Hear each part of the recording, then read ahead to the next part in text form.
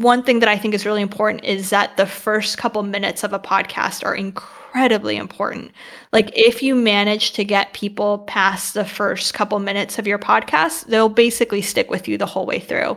So when you're scripting a podcast, I think having really, really clear introductions is important. I personally don't think that every podcast can get away with doing a pre-roll. I think that's a personal choice.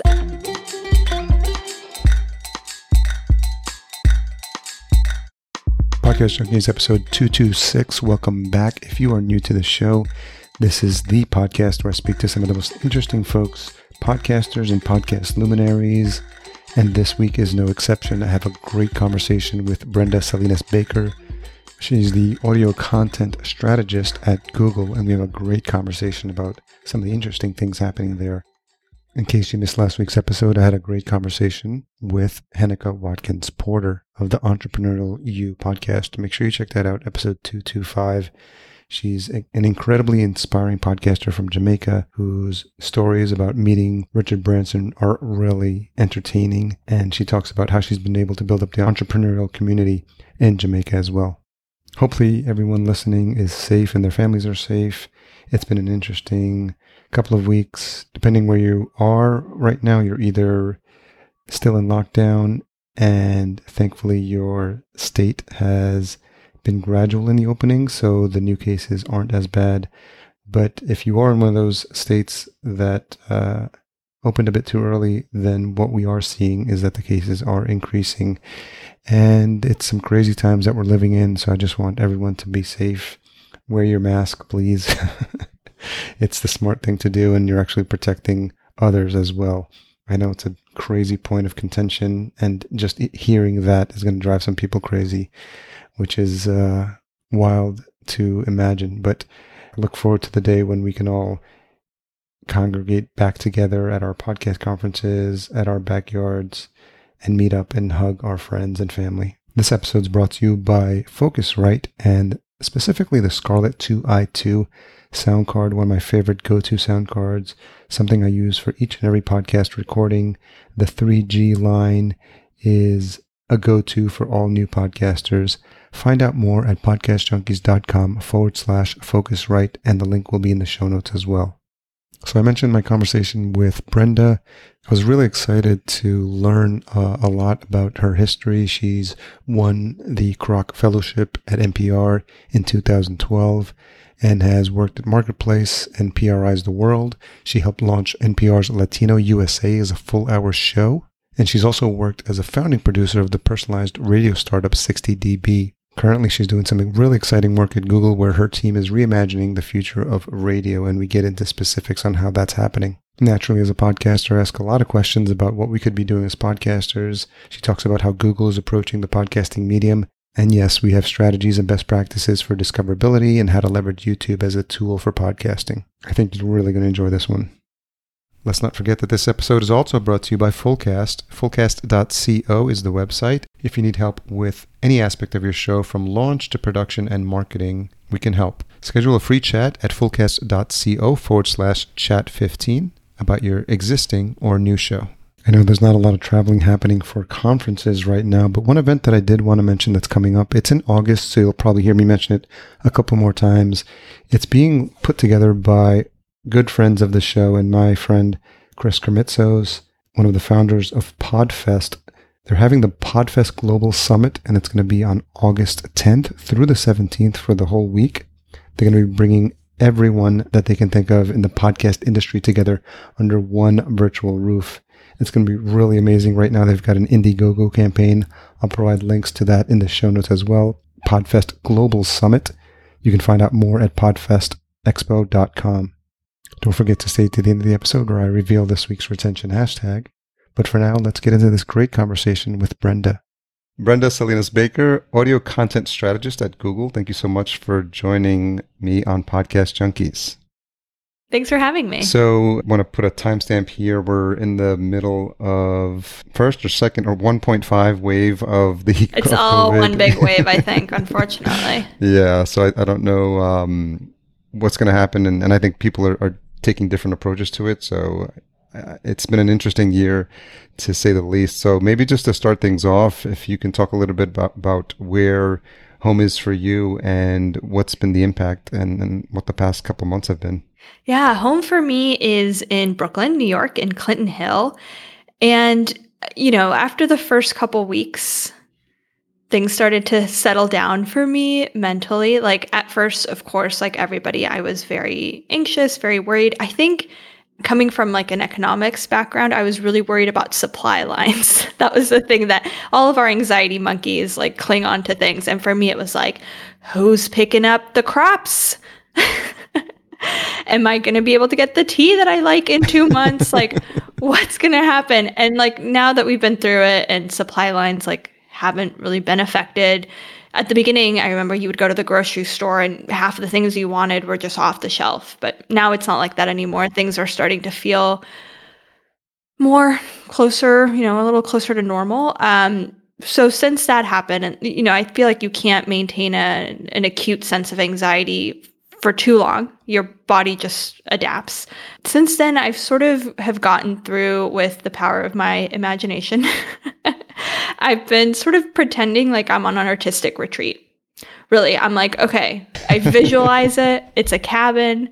There's yoga. There's like, so I'm like, today at the artistic retreat, we have an African dance class, and then we'll have a master class with Margaret Atwood, and then we'll have time to write in our journals. And so for me, kind of pretending that I'm on this artistic retreat, when I'm not working, has helped me have a sense of momentum in this time creatively. I think it's so easy to sink back into not making anything. And if you're someone like me who likes making things, you're at risk of losing that momentum. So I feel like, okay, it's been a couple months. I can't believe it's June. It's almost going to be July, but I can look back and say, well, I helped my friend with this podcast, and I wrote this essay, and I wrote these short stories, and I filed a piece. And that kind of helps me feel like even though time is going by at this slow pace, like I'll have something to show for it. Another thing that's getting me through is that on my block, every night between 7 and like 7:45, this DJ who lives on my block puts out his equipment and like does a set, and we have this socially distant dance party, like 200 people. We're all in mass and like 6 feet apart, and everyone's just like dancing. And at the end, he does affirmations, and we all have to yell, "I am worth it." Wow. So I feel like really finding those little pockets of joy is how we build up our resiliency, so we can hold on. That's really nice to hear. So home right now for me is Minneapolis, but I grew up just outside New York City in Yonkers, and I've lived in Greenpoint. I've lived in East Village and Lower East Side. And so, understanding the special circumstances about life in New York City pre-COVID, and then just, having conversations with friends that still live there. And just, it's been interesting to see how the city is adjusting. And then when you factor in everything that's happened, post George Floyd and then all that unrest that's happened, there's a lot going on. And I think the way my partner described it is adrenal fatigue. Just you feel like you're always on edge. Like, what's going to happen this week? It's just, you don't know. And, we're only halfway through the year. So I think just you sort of feel it almost like across the country. COVID was worldwide, and then the unrest was with the country, and it just feels like this sense of like not knowing what's coming next. So I think, to your point, having routines and having things we can settle into that give us that sense of peace are very helpful during these times. I saw the most amazing thing the other day. There was a protest that went by my house, and everyone was on bikes. So they're all wearing their masks. They were on bikes, so they were like maintaining social distance, and it went on for miles and miles and miles. It was thousands and thousands and thousands of people. Wow. And it just really, the impact that it had on me, it really made me think about the power of imagination in creating this new world. Everybody says, like, now that coronavirus hit, like the world that we had pre-COVID isn't coming back. Yeah. In many ways, like, it shouldn't come back. There were things about that world that were very wrong. And so the fact that we're applying our imagination to create a new world post-COVID gives me a lot of hope. Even though it is an emotionally trying time, I assume that anyone that I'm talking to is operating at 50% capacity. Yeah, that's true. That's a good point. So let's wind the clock back a bit. We'll get into what you're doing in your current role, but talk a little bit about some of the things you were studying in college and how some of that may have actually prepared you for, where you ended up today. Yeah, so the only thing I've ever wanted to do is tell stories and to tell stories on the radio. I started listening to, well, actually, when I was a little girl in Mexico, I had a lot of books and radio programs for kids on tape. I'm the youngest of three, so my parents needed ways to keep me occupied without driving them insane. So I had this little like tape recorder that also had a microphone, my first little kit. And I would listen to the same radio dramas for children in Spanish over and over. And my mom would record herself reading books to me, and they would be on my tape. And I had these little stickers, like a sticker in the book that would match the sticker on the tape. Like Oh, cool. I think somebody told her that it was like really good to read with your children, and she was like, I don't have time for that, but. So for me, like and she's such a wonderful storyteller. My aunts say chisme, which means gossip, which is like very compelling third person narratives. Yeah. So I've always had a love for storytelling, and I started listening to NPR, before podcasts were really a thing. And when I started hearing voices like Lulu Garcia Navarro, like Maria Hinojosa, voices that sounded like mine, it really made me feel like, oh, maybe I can do this. Like, I have stories that I want to tell, and maybe I can do this on the radio. I went to Columbia and I studied economics because, honestly, I wanted to study comparative literature, but my parents convinced me that economics was a practical thing to do. And I do love economics. I love business stories. And I thought, oh, well, I'll be a business reporter. I loved the NPR business desk. So it seemed like a good fit. And when the financial crisis hit, it was hard. It was hard for everybody. That was my freshman year. And some of my colleagues were able to stay in New York and take on like very sexy internships. I definitely was not able to do that. Financially does not cover the summer. So I went back to Houston and I interned at Houston Public Media, my local radio station.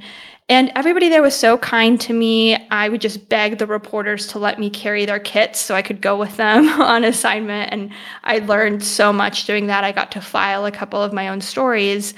And my junior year, a couple of my friends and I decided to start a newsletter, like a newspaper in Spanish at Columbia University.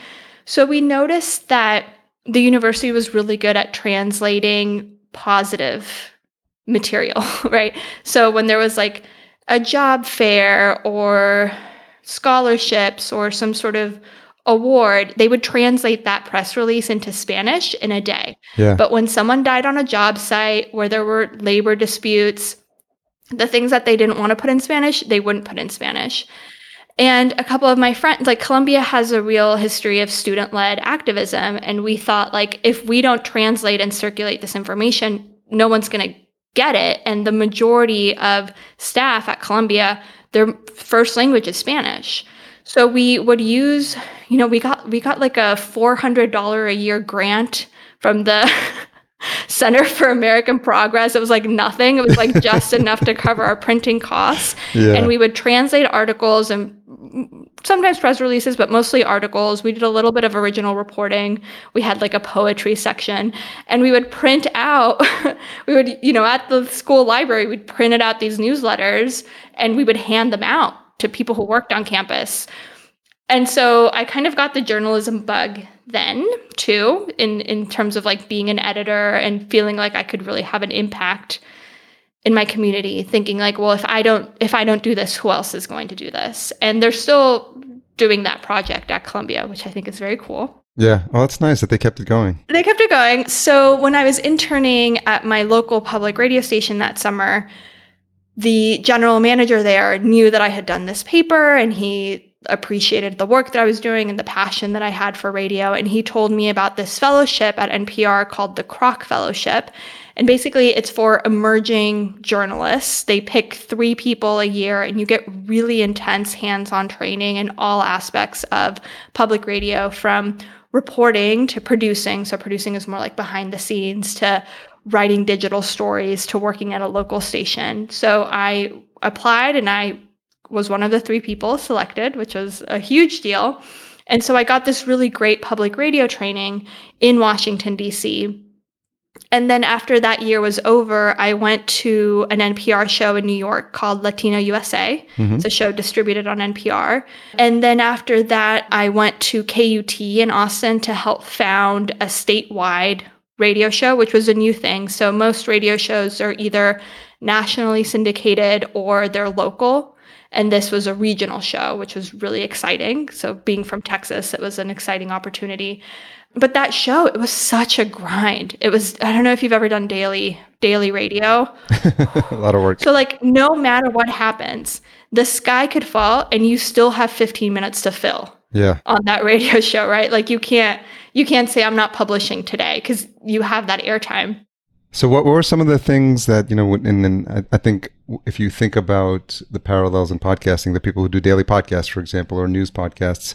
So going through that process of having to fill that space on a daily basis, what were some of the skills you picked up? Yeah, how to vamp on live radio.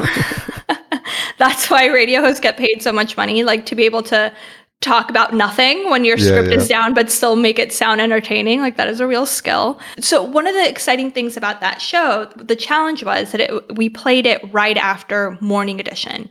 So our listeners, most of them would hear the national news for an hour and then it came to us. So any story that was like national, it had already been done. They've already heard it. So we had to figure out like, how do we do this from an angle that's Texas, or how do we take a story that's in a city in Texas and make it regional? So really focusing on the lens. And that's something that I talk to podcasters about all the time. So in the Google Podcast Creators Program, which is a program that we do with PRX, and we actually are opening applications in July. So I really hope that your listeners who have podcasts apply because we want to see their applications. Yeah. One of the things that we ask is, who is your audience? And sometimes when you ask a podcaster that, they say, oh, everybody. Ugh, that's not an answer. You really do have to have a specific audience member in mind. And it's not that you're not going to reach other people, but you really have to think, who is this for? Because if you're making content for everybody, you're making content for nobody these days. That's true. So I really learned that in Texas. And at Latino USA too, I would say. There's a little bit of a thread there, and I'm Latino as well. I was born in El Salvador, actually, and I came here when I was to New York when I was about a year old. But so I'm always interested in people who were raised here in the U.S. and how much of that culture makes its way into what we do day-to-day basis. And I'm wondering if that was something that your parents instilled in you, or it's something that you felt. Being a Latina, I know that you worked in a couple of different organizations and in like even at Columbia with the Latin American organization. So I'm just curious, like how, if you could describe a little bit how that's or why that's important to you. Yeah, I think I grew up in a family, like many other people from Latin America, where oral storytelling, no one would ever call it oral storytelling, but that's what it is. And it's a very strong tradition. So I remember being a little girl, I'm sure you have memories like this too. Like we would meet our family members for lunch, and it wasn't just lunch. It was lunch and then like coffee and then dessert and then a little break and then it was dinner. So you would be expected as a child to be seated at that dinner table all day, like 6 hours. Nowadays, like Mexican restaurants will have, like play areas and clowns and people who paint your faces. But when I was a kid, you were expected to stay at that table. And for me, I always loved hearing people speak. I love hearing my mom speak. I remember being a little girl and I would put my ear on her belly while she talked. Like I liked hearing how the voice sounded from inside of her. Because when you do that, someone's voice sounds like to them. Yeah. And my mom, like, she is such a good reporter, but she would never call herself that. Like, she's the type of person, we'll be at an airport terminal and I'll leave to go get a magazine or go to the bathroom or something. And I come back and she knows the life story of every other person at that terminal. And sometimes it's because she asked them. Other times it's because she's just really good at eavesdropping. Okay. Maybe a little sprinkling of invention, you know what I mean? So she's such a wonderful storyteller in ways that are natural to her and not studied. So even, as a radio producer, I will listen to everything that people make. Like I'm listening to radio all the time. Mm-hmm. But when people ask me like, who is your storyteller inspiration? I would say my mom and my aunts, because they have such a natural way of telling a story. Something that they do is, and this is like starting to come up in radio a little bit. It's kind of experimental, but like she'll start telling you a story and she tells you like 10 stories on the way to get to that last story. And for me, I'm just like, buckle in. Like this is something I don't know where we're going to end up, but like it's a really exciting ride. So yeah, I talk to my mom like every day, if not every other day, if not every day. And if you ask me like, what do you talk about? Like I have no idea what we talk about. we just talk. Well, it seems like that trait that has served you well, that having that ability to be interested in other people's stories, in being able to start a conversation with people to get their story out of them, and I think in the work you do, and if you think about some of the best podcasts are those where you feel like you're pulled into a story. Or I like to tell people sometimes when there's a podcast interview, there's three people in the conversation. There's the host, there's the guest, then there's the person listening as well. And just always making sure that the conversation is inclusive to the listener. There's one listener at a time listening to the podcast. So it seems like your background, your family life, like sort of all roads led to what it is you're doing now. Yeah, I think there's a real culture of actually being curious in other people's story, to the point that like maybe we're a bit nosy in ways that people that grew up more in we'll say like a waspy tradition maybe feel like, oh, it's rude to ask that question. Yeah. And in Latin America and Mexico, like you just ask the question. You speak your mind. And you speak your mind, right? And you deal with the consequences later. So can you continuing through the jobs that you had, you were radio producer at Latino USA, and then you were a producer also at KUT. And then can you talk a little bit about those jobs and how that led to working with the startup 60dB? Yeah, so at NPR, things are starting to change, but it used to be that you were either a reporter or you were a producer. Reporters are reporting the story, their voice is on the air, but they're not making the mix. They're just filing the separate elements. They're not creating segments where the host interviews. And then producers are behind the scenes. They're doing that work, but they don't really get to be on the air. And I really like doing both. Like, I really like looking at a story and deciding, letting the story dictate the treatment. Because sometimes there's a story where I feel like, yes, my voice should be in it, but other times my voice shouldn't be in that story. And so I always wanted to do both reporting and producing. And that kind of limited me earlier in my career because there's not a lot of places that let you do both.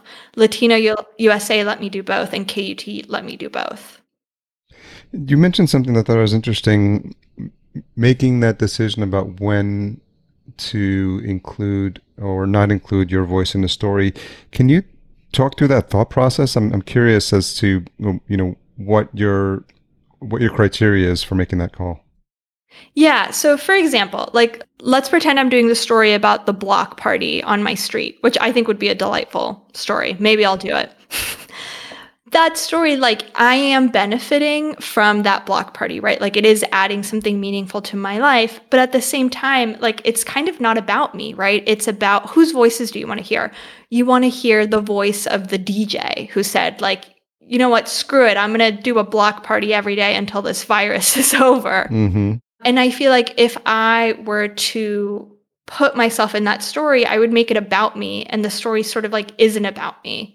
So I would prefer to produce it as a postcard, or, if it was on a radio show, I'm not the host of the show. So it's like, why am I introducing a new voice?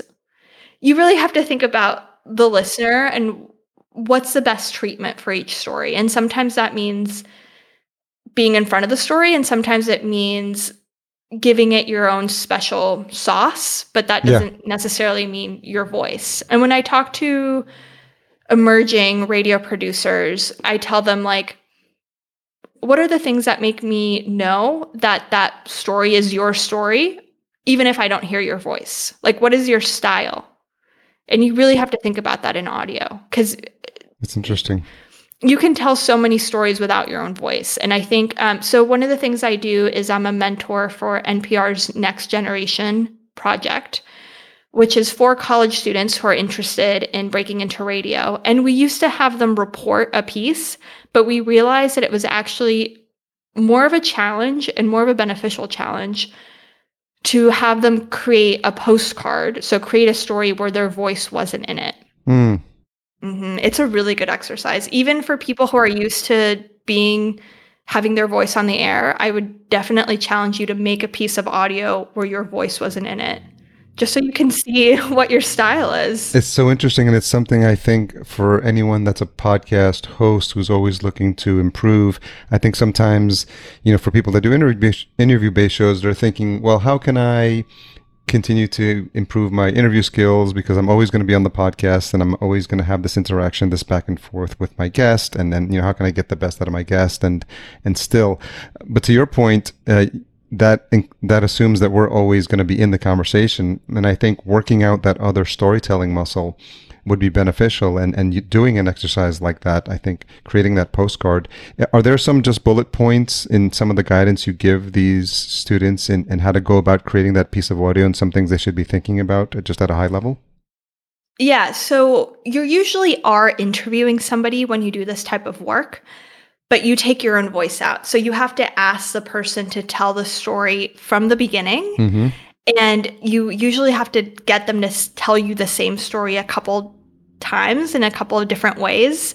And they have to say, they can't answer your question. They have to include the question in the answer. Yeah, I've done that.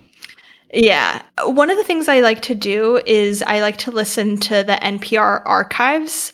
When NPR started, those kids were weird little hippies that didn't belong anywhere. These voices that now they're these esteemed professionals, Robert Krulwich and Susan Stamberg, they were just kids. They were younger than us, and they were trying to make something, and they experimented a lot. They did a lot of weird stuff. And I feel like NPR has kind of lost some of that funk as it's gotten more and more professional. And it's interesting to listen to that more experimental stuff. Also, the Third Coast Audio Conference has on their website, they have the winners of their awards ceremony every single year. And some of that stuff is really strange and really wonderful ways that can really spark your imagination. I think you can do so much with audio that you don't even know. Recently I was listening to, I'm not a huge Lord of the Rings fan. I don't know if you are. The movies, not the movies. Not the books. I haven't read the books. So I listened to the BBC adaptation of The Lord of the Rings. And so this was in the 70s when they were cutting tape. Yeah. And so it's voice acting and texture, and it's obviously, they're by a waterfall and it's the sound of a pitcher. You don't know what it is, but it really transports your imagination in ways that are really simple. They're not technically difficult, but it just takes really good writing and really smart sound design, and you're completely transported. Because I always tell people radio is a visual medium. It's just that the vision, the screen is in your own head, right? Yeah, they call it theater of the mind. Yeah. Theater of the mind, absolutely.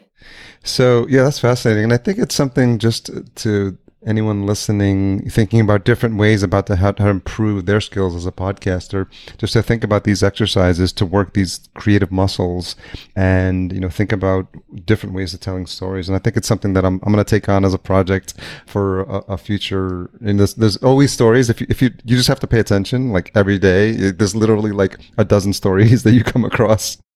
Well, when I was a freelancer, my goal was when I go out on a story, I need to come back with 2 other story ideas. So you always have to keep that antenna up. And I think some of the most creative people in any medium, what they're really good at is remixing things from different genres that no one has remixed before.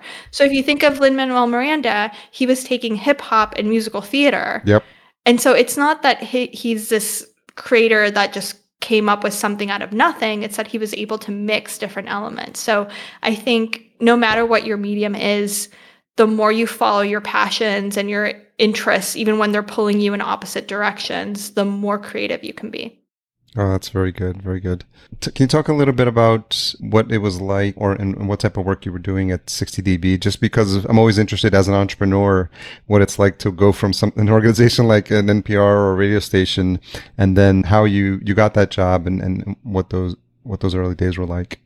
It was very unexpected. It's kind of a lesson in saying yes and seeing where it goes. So I left KUT because I was a producer. The grind was so intense that I never left the studio. Like I left the studio to have dinner and to eat.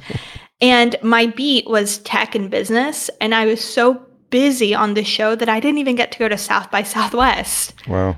Where I would have gotten like 100 different story ideas, but it was just like the pressure was just too much. So I decided, and also, just being in the studio can be kind of a bummer when you want to be out and about interviewing people in their element. So once the show was pretty much settled and we had launched it, I decided to be a freelance reporter, which I definitely recommend. I mean, there wasn't a lot of money in it, but I learned so much. And it really made me have a lot of confidence in my own ability to tell a story, but also market myself. So I was working as a freelancer and I was doing really well. I had stories on NPR and, Marketplace a couple times a month. And one of my mentors, one of my editors who I had met at a training for tech reporters for Planet Money, which is an NPR show, his name is Steve Henn. He called me and he said, "Hey, I don't know if you've heard, I have this app called 60dB. It's a personalized radio app. It's basically like every user gets their own radio magazine." I thought that was really cool as someone who was a producer. And he said, the Democratic National Convention is coming up. I need someone to help me put original content on the app. Will you come to California for 3 weeks and just like file 1 or 2 stories a day so we can experiment? And I was like, as a freelancer, I was like, a steady gig for 3 weeks. That's yes. And you'll pay for my ticket to California? Yeah. Like, absolutely.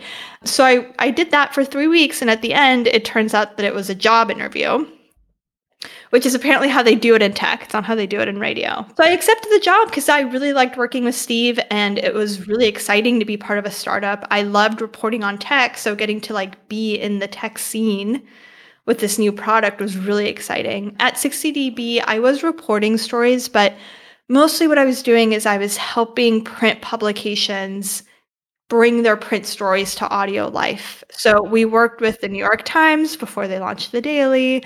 We worked with Vox before they started doing Today Explained. Yeah. And that's what we were doing. We were, saying, okay, give us a reporter for 15 minutes. We'll interview them and then we'll create like a 5-minute news magazine package that's NPR quality around that. Yeah. So it was really, really great. We did that for 2 years, 1 year and a half. We did that for a year and a half, and then the company got acquired by Google. And then I had a choice to make because I knew that at Google, we had the opportunity to make this product that could really revolutionize this industry, like really make a product that people who didn't even listen to radio could listen to. Yeah. But I wasn't going to be able to make content anymore. It was a big change. One of the things I told myself is like, well, if I got promoted to be an editor, I probably wouldn't be making content either. This is kind of like natural in the life cycle of a reporter producer. It's been really interesting being at Google. I do still make radio. Obviously, that's not my job, but I do try to make, a few pieces of radio a year. I help my friends with their podcasts. Like I try to stay engaged. But at Google, mostly what I do is content strategy, which means that I'm the person that looks after all the content on our platforms. And I help design special content experiences for our users. And I also give publishers sort of best practices of how they can use the data that they get from Google to tell more and more engaging stories. And that's something that I learned at 60dB. We had this interface where after a story had been published for 24 hours, we had second by second analytics of how that story performed on the platform. So I could see, like, if I didn't have a good introduction, people would skip the story. And so I could see with data all the things that I needed to work on. And that really helped me as a producer. And that's something that I'm teaching publishers how to do now, because the analytics platform that we have, it's called Google Podcast Manager. It's very similar to what we had at 60dB. So can you talk a little bit about anything you had to do personally? Because being a storyteller, being a reporter, you're using different muscles, right? Creative muscles on a regular basis. What's something you had to learn, or, new skills you had to acquire as you started to, flesh out what was going to be, or what has now become your current role at Google? I learned so many things. So some of my skills did apply.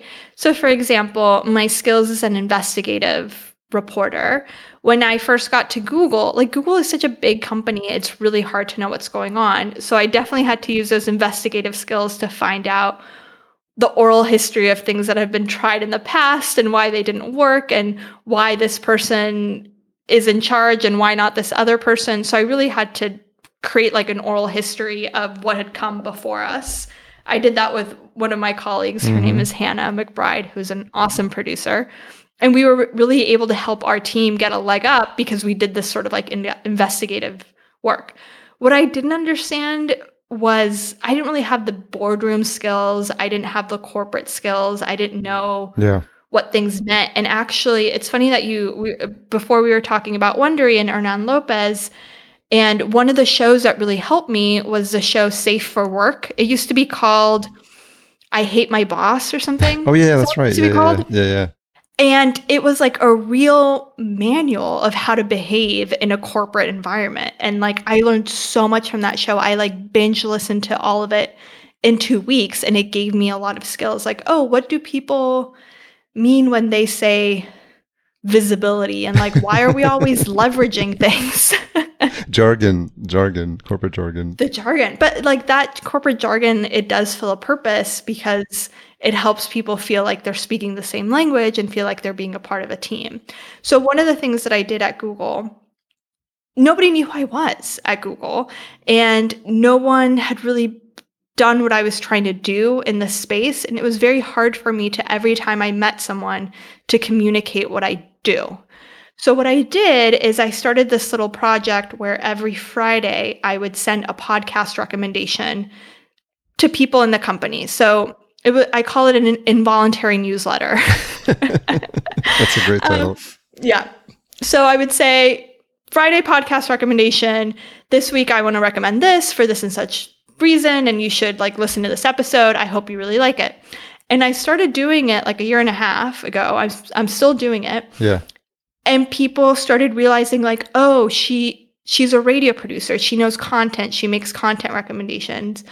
And people who I hadn't worked with before, people who didn't know me, started asking me for my help on different content-related projects. Mm-hmm. Yeah. So they were like, oh, we're doing this content experience. Brenda, what do you think? And I was like, actually, let me tell you what I think. That's good. So doing something like that, like it only takes me 15 minutes a week to do, but it's a way of me showing like, this is what I can do. And it really helped me get better and better assignments. So, and that's something that I learned directly from Safe for Work. Like, don't wait to get an opportunity, find little ways to communicate your value, and then say yes to the things that come. And now I'm at the point where I need to say no to some things because so many requests come in. And that's a really cool place to be. Can you talk a little bit about what the trajectory has been like at Google in terms of how they think about podcasts, how they think about the future of it? Because naturally, everyone talks about what Apple has done for the ecosystem, and obviously having the ability to natively on the app, there's these inflection points where it was clear, like there was, continued resurgence and interest in podcasting, and Apple has helped a lot with that. And then obviously you do have the Apple Podcast Manager, which I think, initially people were excited because now they had a bigger picture of what was happening within that iOS ecosystem. And I imagine that some of what's happening with what you're doing at Google, also getting that in-depth information, something, some of the stuff you alluded to, working at 60dB, like having the analytics.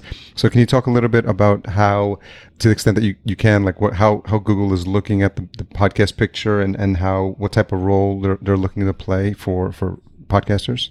That's a great question. So with every company, you have to think about what is their mission statement and then sort of piece together what does that mean in the audio space.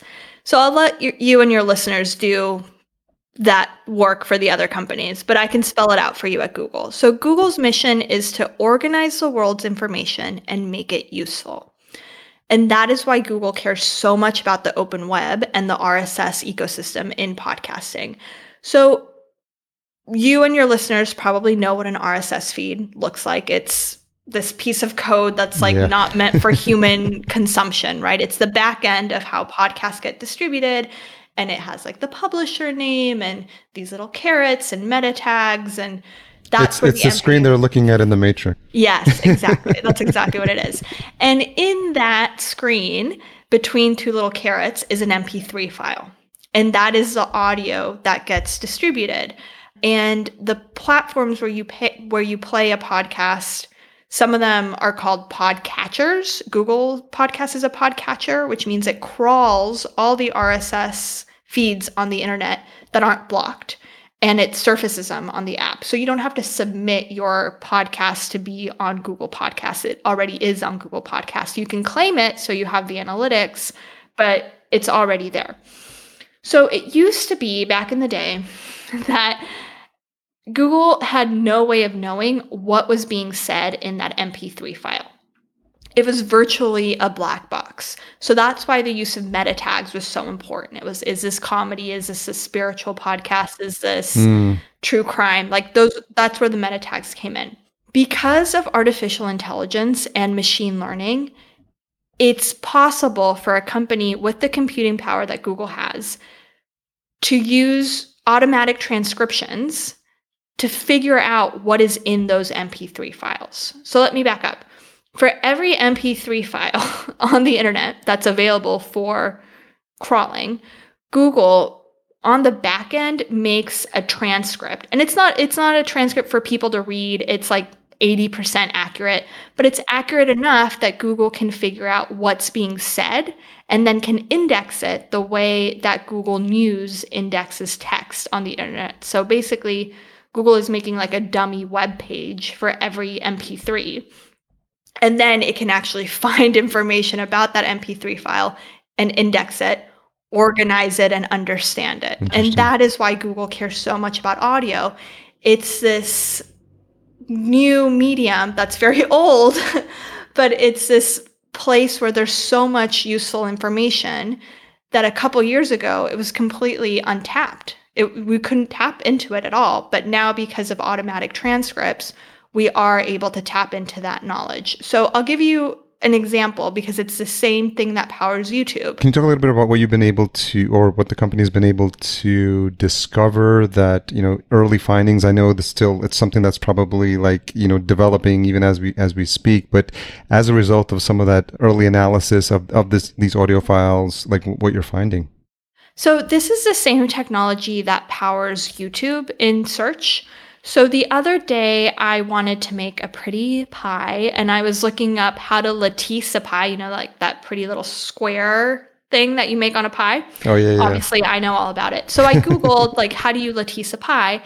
And Google search took me immediately to a YouTube video, but knew exactly at what point in the video the woman who was making the pie started explaining how to lattice a pie. So it was a 10-minute video, but it told me start watching at 3:23. And that is the power of a transcript. Google is taking that transcript and saying, this is the information that you need. So it really helps in terms of discovering useful information to have that automatic transcript. And it happens almost instantly. As far as early findings, people love podcasts. We have more and more podcast users every day. It takes one good podcast for people to kind of get it. So I'm a huge podcast evangelist. I know you are too. So I ask people all the time, like, what do you listen to? And so many people still say the radio or just music. Like, there's so many people. For us, like, we talk about podcasts, right? For us, we talk about podcasts all the time, but really, like, there's so many people who have not even heard of a podcast. And also there's so many people who have great stories to tell who don't have their own podcasts yet. And that's why it's really exciting to be a part of the Google Podcast Creators Program. We're saying to those people, you, yes, you, like, you have a story to tell. Let us help you. Part of the guidance early on, and depending who you ask, there's always people that help you in terms of starting a podcast and giving you tips for discoverability. That's, every podcaster that's getting started, they want to know, like, what's the best way? What's the secret sauce? Like, how do I make my podcast found? And, with the threshold of, we've crossed the 1 million podcast threshold in Apple. And so everyone's using that as a marker to say, wow, there's a lot of noise out there. And so what can I do to either differentiate myself or make sure that I'm doing everything possible to have my podcast be found? So I know there's podcasters, and I've played with this a little bit as well, is just having the audio on YouTube. Because, the argument was that YouTube is the number 2 search engine. So, you want to be in Google's ecosystem, and you want to make sure that, even just from an audio perspective, and if you're doing a bit of, at the time, it was just making sure you're fleshing out like your description, that would be helpful. So is some of the work that you're doing now on the Google Podcast Manager platform, is that going to obviate the need to do that on YouTube? Or is it still a recommendation that maybe just to leverage them both as much as possible? I think you should leverage both. Something that we have seen in the research with YouTube is that young people, specifically people under 25, will put on YouTube and then either walk away from their computer or look at another screen. So, like, they're not watching YouTube, they're listening to YouTube. Yeah. And so a lot of podcasters feel like, well, I don't know video. Like, I'm thinking, like, maybe you don't need to have amazing video to be on YouTube because people aren't watching it frame by frame the way that you think. So yeah, I think YouTube is still a great way. Do you need to put every single episode on YouTube? I don't know. That's your call, but I do think you should be experimenting with YouTube because it's a nice way to reach an audience. As far as discoverability, now when you Google the name of a podcast, in Google search, there's an embedded player. Yeah. So people who don't even know what a podcast is, if they see the name, if they know the name of your podcast, they can directly play from it in search. So one of the cool things about Google Podcasts is that as a user, you don't need to have a specific Google Podcasts account. If you have a Google account, you have a Google Podcasts account. So the player knows that you started a podcast on the web player, and then you go to your phone and it knows, and then you go to your Google Home speaker and it knows exactly where you left off. So everything is seamless. And we hope that eliminating that friction really does help with discoverability and helping to engage those listeners. Are you getting early feedback from folks that are using the tool now and some of the insights they're getting from their podcasts that they otherwise didn't have before? Yeah, we are getting insights. One of the most amazing things that I found is, like, I assume that everybody skipped podcast ads. That's actually not true. The majority of your listeners are listening to your ads, which is great. Yeah, that's very interesting. It's great to hear. There's definitely like a dip, but it's not the dip that you would think. And one thing that I think is really important is that the first couple minutes of a podcast are incredibly important. Like, if you manage to get people past the first couple minutes of your podcast, they'll basically stick with you the whole way through. So when you're scripting a podcast, I think having really, really clear introductions is important. I personally don't think that every podcast can get away with doing a pre-roll. I think that's a personal choice. I would personally have a really strong introduction and then do an ad break and then go to the story. I think that's the most effective way, but it depends on who you are and how strong your brand is. How would you define a strong introduction? A strong introduction is a promise that you're making to the listener. So you are saying, in this podcast, this is what you're going to get out of it. And this is why you should listen. And this is why I'm excited. So you have to communicate the why of a story right up front. I think a lot of podcasters forget that in a couple of different ways. One, they just race right into the interview. And I've been guilty of this too, where you just wanted people to get to the content and you don't set the stage because people are previewing podcasts as well. And I think people lose sight of that as well. With so many podcasts out there, sometimes if you are given a recommendation of a show, you'll probably listen. And, the longer you've been listening to podcasts, the better you are at listening to them at higher speeds sometimes. And I know that makes radio producers cringe when they...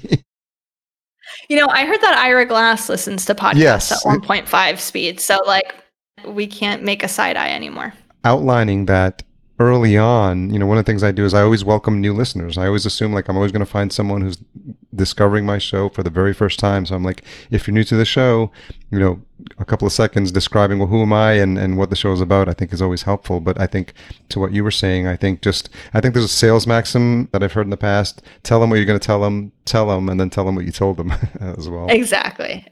Yeah. Never ever take your listeners for granted because you don't know where you're reaching them.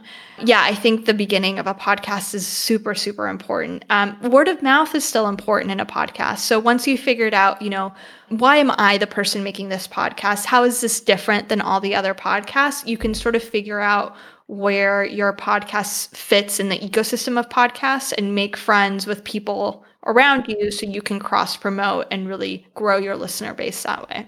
What are some of the things, to the extent that you can talk about them, that Google is working on to just either help with discoverability or just from a metric standpoint or anything feature-wise to leverage the brains that are working at Google to just increase and improve the podcast experience? I think podcasts being available on Google search is a huge development for the industry. So if you think about it before, nobody really ever listened to podcasts accidentally. To listen to a podcast, you have to know what a podcast is, you have to have the name of a podcast, and you have to know how to listen to the podcast. That is a huge barrier to entry. Whereas YouTube, people would just Google something and they'd be watching YouTube and they don't even know what YouTube is. They just know that they're watching entertaining content. So with podcasts being available in search, we hope that people who don't even know what a podcast is will access your content, and that'll help spread the word. Another thing that makes Google Podcasts a little bit different is that we have algorithmic recommendations. So once you start listening to a podcast, you will get recommendations that say listeners of this podcast also like. So you can sort of see what people with your same interests are listening to. And I think that's a great way to discover new content.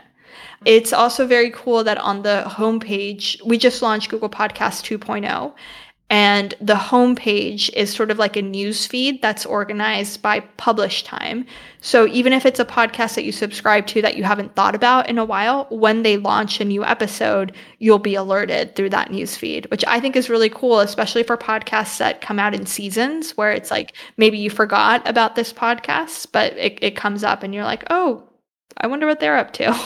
What guidance would you give, or is there anything that podcasters can do, either folks that have been podcasting for years, or even just someone who's just now thinking about their launch strategy and how they want to think about things like you said, the intro, or even writing show notes? Is there any best practices, tips and guidance that you give podcasters in terms of things that they could be doing better? Yeah, I think clear communication is always important. I think sometimes people want to do sort of punny titles, and that's not super effective. You really want to be straightforward with the listener, because you have to think what are people searching for in terms of, am I going to show up or not? So something that's really cool in the podcast app is that you can search for someone's name. I really like the actress Anna Kendrick. And the other day I searched for her name in the Google Podcast app. She doesn't have her own podcast, but it came up with a list of interviews that she had done. So that was really cool. So you have to make sure that in the show notes, you're saying who your guests are, what topics they're talking about, so that people can find you. Do you think because you mentioned that the shows are being transcribed, so even though, and probably that's going to keep getting better and better, and maybe it's about 80 or 85% in terms of accuracy, but as a podcaster, would it behoove them to actually get a manual transcription that's 100% accurate? Would it be helpful to actually write show notes in case there are names like that are in there? Do those things help? Yeah, I think that definitely helps on the web, and also for the accessibility reason. Like there are people who want to engage with your content who might be hard of hearing.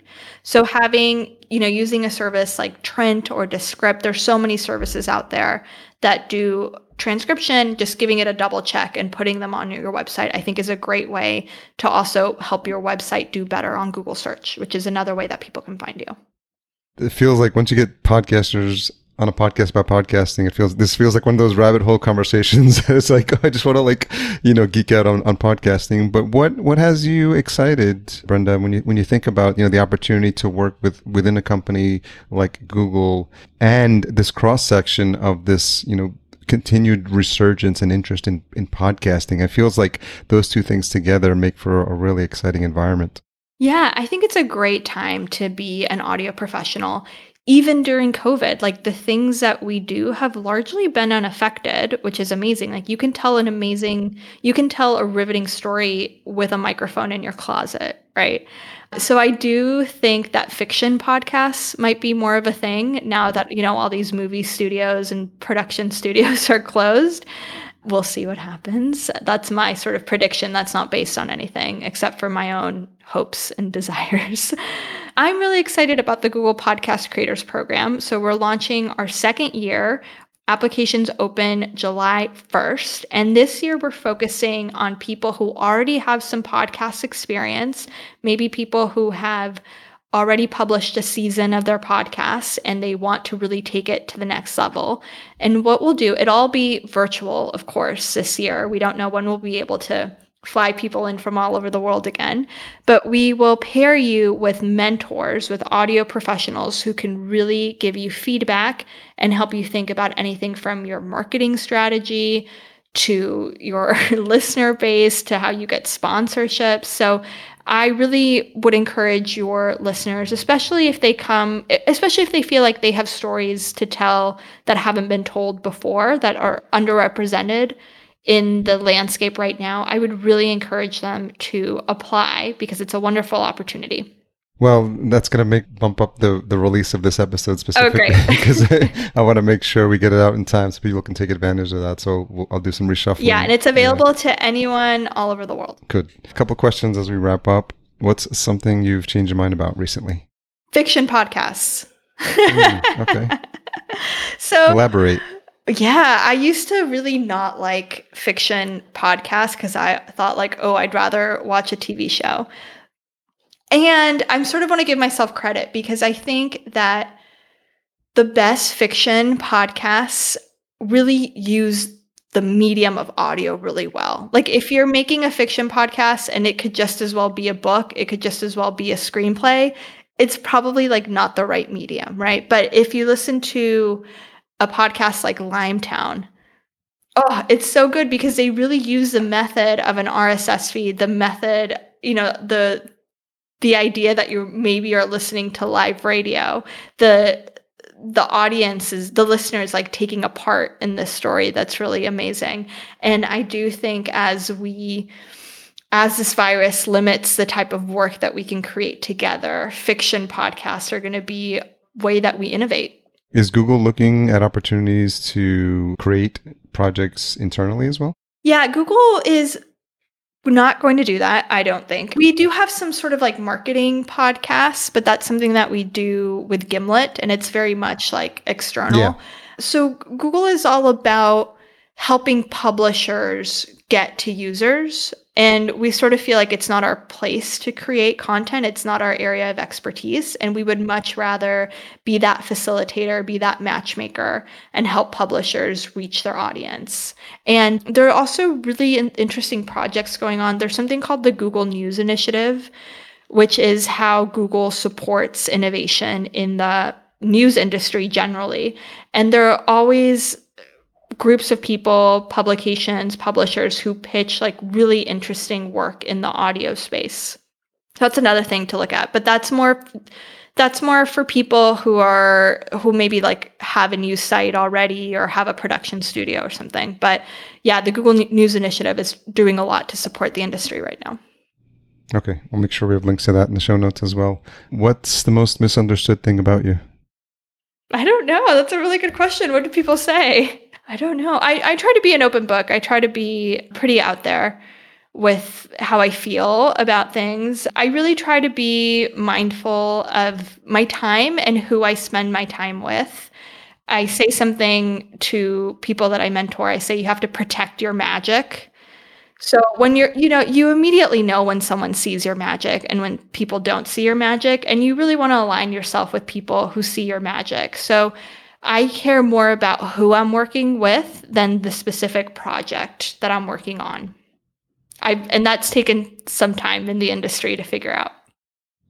I'm always impressed and thankful and grateful for the wide range of answers I get when I ask that question. And that was probably one of the best ones I've heard in a while, protecting your magic. So that was super awesome. Thank you so much for sharing that. So just lastly, where's the best place for folks to connect with you, to learn more about some of the initiatives you mentioned as well? I hate saying this, but Twitter. Okay, that works. I'm on Twitter 24/7. My handle is Brenda P. Salinas. I tweet a lot about the Google Podcast Creators Program, the GNI, stuff that Google is doing, as well as, my own witty thoughts on the world. And yeah, most of the time, I think my DMs are mostly open. So yeah, so we'll make sure I have links to that as well. Brenda, thank you so much for this conversation. I really enjoyed it. I was looking forward to it. Did not disappoint, thank you so much, Harry. Around all things podcasting. And thank you for all the work you do as a Latina as well, and in terms of like educating like that community in terms of like opportunities, because I think it's important for people of color and Latinx, like people growing up and understanding like all the opportunities that exist and the potential for the different types of careers you can have in audio, which I think is really inspirational. I think the world really does need to hear our stories. And in that vein, I hope that some of your listeners apply to the Google Podcast Creators Program. We really want to see their applications. Well, I'll make sure we stress that in the promotion of this episode as well. So thanks again for that opportunity. Thanks again to Brenda for that fantastic and insightful conversation, getting a sneak peek at what's happening in the world of Google, how they're handling podcasting, how they're taking a renewed interest in it, all the things we could be doing as a podcaster. There's some really great tips in there, so if you missed those, you might want to go back and take some notes. I know that I was taking notes as we were speaking, and I got more out of the podcast when I re-listened as well. So I appreciate Brenda for making the time and sharing her story. As a fellow Latina in podcasting, it's great to see some of the work that she's been doing to support that community as well. Tune in next week for my conversation with Jordan Paris. Astute listeners will realize that that's the episode I teased out previously, but because of the timing of some of the events we were promoting with Brenda's work at Google, we wanted to make sure we got this one out in time. Intro and outro music composed by Cedar and Soil. Check out his fantastic music catalog at cedarsoil.com. Podcast production and marketing provided by Fullcast. Check out fullcast.co and sign up for a free consultation at fullcast.co/chat15 for a free 15-minute chat to see how we can help you with your show. As always, special thanks to our sponsor, Focusrite, and the wonderful line of the Scarlett sound cards. Learn more at podcastjunkies.com/Focusrite. If you made it this far, you're listening for the retention hashtag. Let's go with Google Brenda, hashtag Google Brenda. That one's probably a no-brainer. Don't forget, you can always leave a long overdue rating and review at ratethispodcast.com/podcastjunkies. Thanks again for all you do to support the show, my fellow listeners.